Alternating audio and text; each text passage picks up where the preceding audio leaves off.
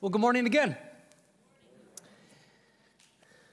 I guess we flip-flop. Okay. Should we switch places? We could. Yeah, let's go ahead and switch places. Yeah, because I'm Adrian. Yeah. Yeah, okay. All right, thanks. That feels better. Now we got it right. Okay. Well, I am Adrian, and I'm one of the pastors here at Carnegie Free, and this is my dear wife, Susie. And Susie is a wonderful minister in her own right, and she has generously volunteered to join me on stage for this message. You volunteered, right? I don't remember it that way. Susie's been willing to join me on stage for this message as we wrap up our series, The Ride of Your Life, and appreciate you doing so with me, Susie. We're going to wrap up our series today as we've been talking about marriage and singleness over the past number of weeks, and today's message is titled Marriage on Mission. And Susie and I would like to share with you a couple ways that we've learned a bit over the years to grow in mission together, how God has strengthened us for mission together through the gift of marriage. You know, it seems to me that marriage, at least 16 years in now for us, it's a little bit like the Cinderella story. You go into it thinking it's going to be perfect, and you think she's beautiful, and she is, and you think that she's elegant, and she'll be all that you ever dreamed that she would be. You go into it thinking that he is going to be this strong, deferential, handsome man who is all I ever dreamed a husband would be. And then the slipper comes off. And eventually in marriage, it doesn't take long, probably a year or less, before the glitter comes out of the hair. And we see each other as we really are. And we realize that we're now in a relationship where we fear rejection the most, but there's no place to hide. It's going to be the vulnerable me with the vulnerable you, and there's one person that's going to know me clearly, and there's not going to be any filter. And I found that that's oftentimes, that place, that vulnerability is oftentimes the very place where God does his very best work. That sounds kind of scary. It doesn't sound like the fairy tale that you hear about in Disney movies. No, it hasn't been happily ever after for you? Well, it's pretty close. Pretty close. Yeah, me too. Over these past weeks, we've been addressing these different topics related to marriage. We've talked about the fact that marriage takes a lot of work. And it's a husband's job to really, really love his wife sacrificially. It's a wife's job to respect her husband, to build him up. And it's their job together to commit themselves to prayer, to bathe the relationship in prayer.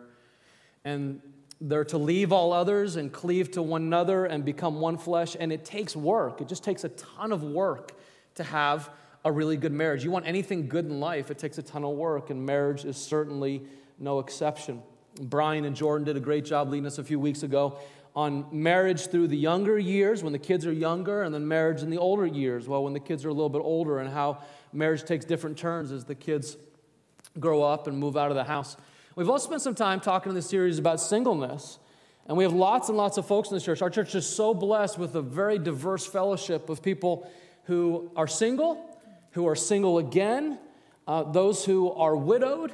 And the simple truth is, the scriptures say that singleness is not a secondary state of affairs.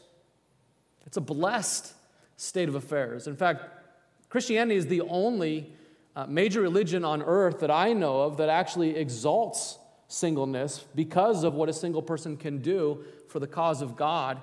That's oftentimes more than a married couple can do.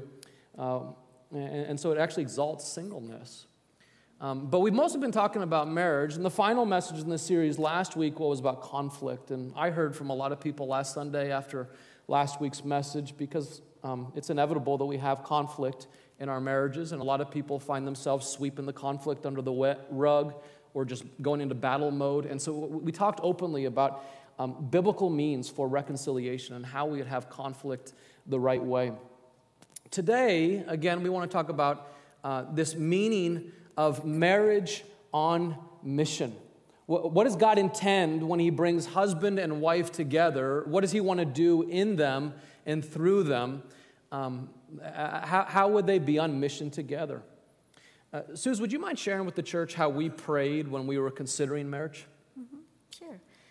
We had a long-distance relationship. You were in Colorado, and I was in Oregon, and so we were developing that friendship, but we were asking God in prayer, God, if we can do more together for your kingdom, then, Lord, will you bring us together? So the miles God could close, so we asked that. And we also asked that he would just use each other in each other's lives to sharpen each other in our character. Yeah. Well, we haven't hit that all the time. Not by any means. We are far from a perfect couple. Us being on stage together is not because we're an example of how to do it right. It's not that. But that's what we prayed for. That's what we continue to pray for to this day. The primary purpose for marriage, if you're taking notes here, though, this morning, the primary purpose for marriage really isn't that much different than God's primary purpose for any of us in any community, or really, for that matter, it's not much different for any individual than it is for marriage. God's primary mission in marriage is to strengthen you in the context of marriage so that you would strengthen others. This is what God does. He strengthens us, he puts his love into us, he forgives us, he enriches us, he blesses us, not so that we would be a stopper, but that we would be an instrument of his strength and his enrichment to others. You think about the very first community that God sought to establish. It was the people of Israel, the first nation that he would seek to establish. And as he calls out Abraham in Genesis, what he says to Abraham again and again and again is this: I will bless you so that you will bless others. You are blessed to be a blessing to all other nations. And so also is God's will for us in marriage, that God would bless us, he would strengthen us so that we would increasingly become a blessing to others through the strength that God gives to us. And so what Susie and I want to talk about here for the remainder of our time is a couple different ways that God has strengthened us, the ways he's blessed us, and that hopefully through that we've been able to provide some blessing to others, some strength to others along the way. Marriage is intended first to be a friendship. Marriage is meant to be a friendship. And you see this at the beginning of humanity when God creates the first man named Adam. And after creating all of the beauty in the most glorious paradise, you have the most amazing trees and flowers all over the place and all kinds of glorious animals. But Adam is still there and he's lonely. And God says it's not good for man to be alone. And so he creates Eve. And after he creates Eve, in spite of having good work and beauty all over the place, Adam sees Eve, and what does he say? He says, at last! Wow! Like, that's it. That's what I've been waiting for. She's the one that I've been waiting for all this time. At last! Literally, he says, this is bone of my bones. This is flesh of my flesh. This is the one that I've been waiting for. This is the one I've been longing for. And you have this sense of companionship, of being fit together, the sense of complementing one another as they cleave to each other. It's this idea of friendship. You see the same thing in the love poem of the Bible called Song of Songs or Song of Solomon. And Song of Songs is really, it's not an allegory for Christ and the church. It isn't that. It's a love poem between a husband and a wife. And it's this husband, Solomon, with his wife, and they're expressing their love to each other. And there's one point in chapter 5 where she turns to him and she says, this is my lover, this is my friend. This is my beloved, this is my friend, this is the one that I am with through the ups and downs of life. What God intends in marriage is to bless us through this companionship, this friendship that we would share together. Part of what I hear in that passage and also in the Genesis 2 passage is this idea of we are in this together. We're going to enjoy some activity together. We're going to have some shoulder-to-shoulder experiences through life because that's part of friendship. That wasn't all that easy for Susie and I when we initially got married because we had different ideas of what was fun. I liked basketball and golf. Susie liked music and art. And so we had to figure out over the course of time that we both liked long walks together. And we both like camping and we like being in nature together. And so we have these ways that we can be shoulder to shoulder and grow into this idea, this is my lover, this is my friend. At even a deeper level than that, Suze, what would you say are a couple characteristics of really good friendship, and particularly friendship in the context of marriage? Mm-hmm. When I think of friendship, I think of a couple things. I think of people who are able to speak truth in love. And so not just the people who tell you there's a little something in your teeth or, oh, your hair's sticking up, let me help you with that. I appreciate those friends, I really do. But even more than that, somebody who is willing to tell you when you have a blind spot in your character. And they're telling you that because they care about you. And there's this scripture passage that says, better is open rebuke than hidden love. Wounds from a friend can be trusted, but an enemy multiplies kisses. So you can trust a good friend to tell you the truth. It might sting a little bit, but they're telling you the truth because they want you to grow.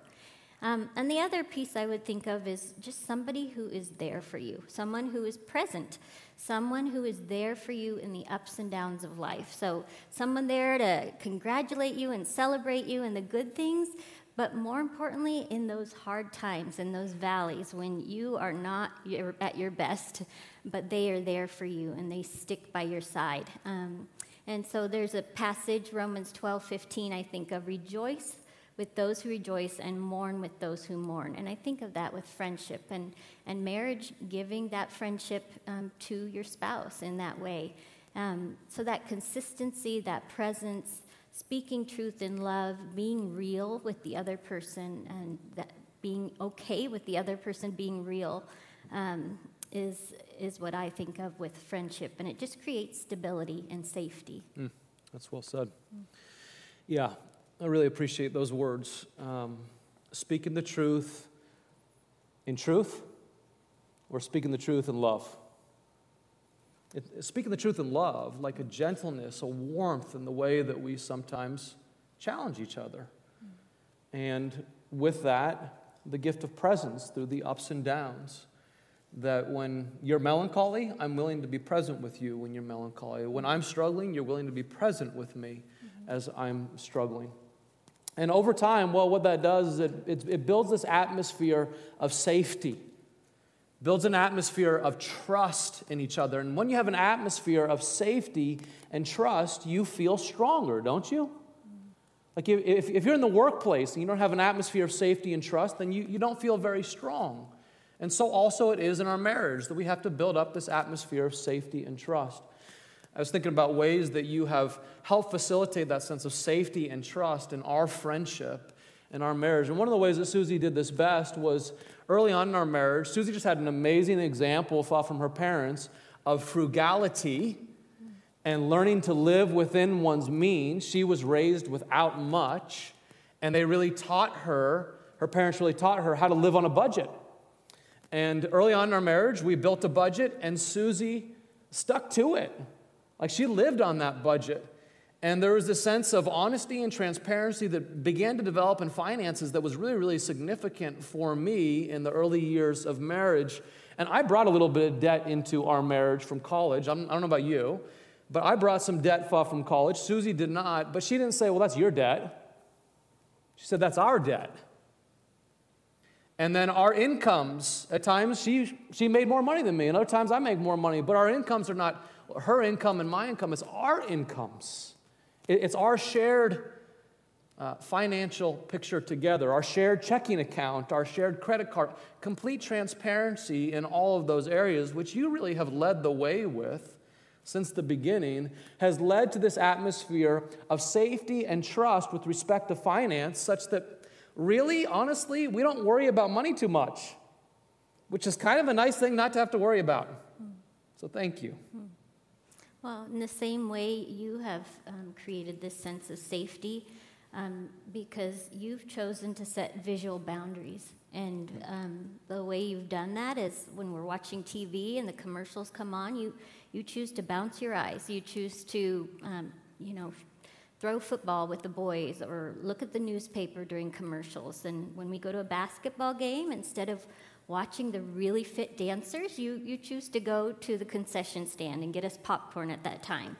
And I'm appreciative of that. And I'm thankful you put filters on our computer that lewd websites don't come on or pop-ups don't come on. And if you're going to converse with other females, it's within my knowledge, and there's nothing hidden.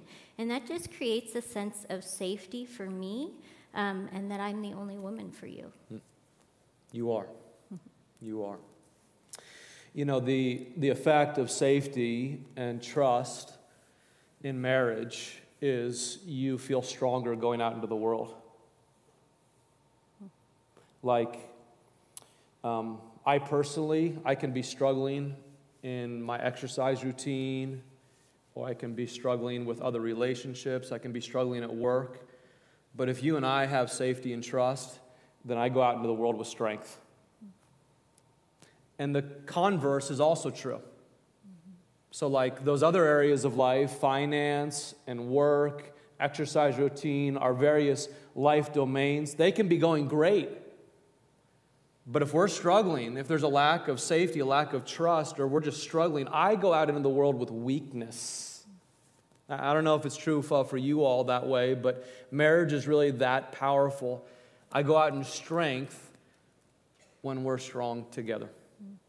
Yeah, God not only strengthens us through the gift of friendship in marriage, but He also strengthens us through the means of sanctification. And there's a verse out of Proverbs 27:7 that says, "As iron sharpens iron, so one person sharpens another." And God just uses each other in each other's lives to sharpen us. And that doesn't make it the most pleasant experience, but it's good for us. And I saw this book subtitle that said, "What if marriage isn't so much about making us happy, but making us holy?" And that really struck me. So I bought the book, and I'm working through it so quickly. I mean, I'm 14 months in, and I'm probably at chapter 5. So moving real quick with that. You're a speed reader. Yeah. But no, he uses us to sharpen each other. And what sanctification means, it seems like a big theological word, but really what it means is just making us holy, making us more like Christ. And we participate in that with the Holy Spirit in the growth of our character to just become more like Jesus. And God longs for us to be more like Jesus because that makes us more kind and loving and forgiving, and we have more self-control, and we're more gentle, and we act in ways of justice if we are becoming more like Christ. And so God can use our spouse in sharpening us in that way. And we have lots of opportunities in marriage for sanctification. And I even think of recently, I've just become so safe with you that I share my opinion frequently, and I share lots of ideas, and even when you haven't necessarily asked, I just think, boy, I'm just going to tell him what I think. Yes, but you do. But the flip side is that I don't really like the feedback you give me. No, you don't. So I sometimes push back, or I try to defend myself, but then I go away from those conversations usually recognizing that, okay, he was telling me the truth, and he was doing that because he cares for me, and he was right in that, and I know that's because you love me and you want me to grow. So now I'm realizing, okay, I may have found my voice, but I need to be careful about how I use that. And so I've been spending a lot of time in James 3, learning how to tame my tongue and knowing the effect of that, and also just really thinking about how it lands and how it affects other people's hearts, and you've helped me see that. And so I'm appreciative of that. There's a scripture, Hebrews 3:13, that says, "Encourage one another daily, as long as it is called today, so that none of you may be hardened by sins of deceitfulness." And I don't want to be in a place that I deceive myself, that I'm just going along perfectly fine. There's no refining that needs to be done, and so I'm thankful for that. What would you say? How has marriage sanctified you? Well, thanks for asking. Kind of. A lot of ways. A lot of ways. I think, particularly over the past few years, I've realized that I really like my stuff the way I want it, when I want it. And I can be picky. You? I can. You haven't seen it? I can be picky. And when you get picky enough, often enough, then you can be controlling. And, I've really been convicted by the Lord over the past several years that the only biblical form of control is self-control. The only biblical form of control is self-control. You cannot control another person. You certainly cannot control your wife. You can't control your spouse. And so God's sanctified me by challenging me in this, that I want my freedoms, I want things to happen the way I want them to happen, and I want it in a pretty efficient way. And that's not the way marriage is, and that's not the way life is. And so God wants to sanctify me in that, to prune some of that away. It's been challenging to see that need, to have a pruning there, but God has done just that, and I'm grateful for it. You contrast like the pickiness or the tendency to control that all of us can sometimes fall into with the way Jesus loved the church, which is supposed to be the example for husbands in the way we would love our brides. Ephesians 5 says this. It says, "Husbands, love your wives, just as Christ loved the church and gave himself up for her." You think of Christ, he chose to die for the church. And the correlation there is not just that we husbands would physically be willing to die for our wives. I think most of us would be willing to do that. It's, are you willing to die to yourself?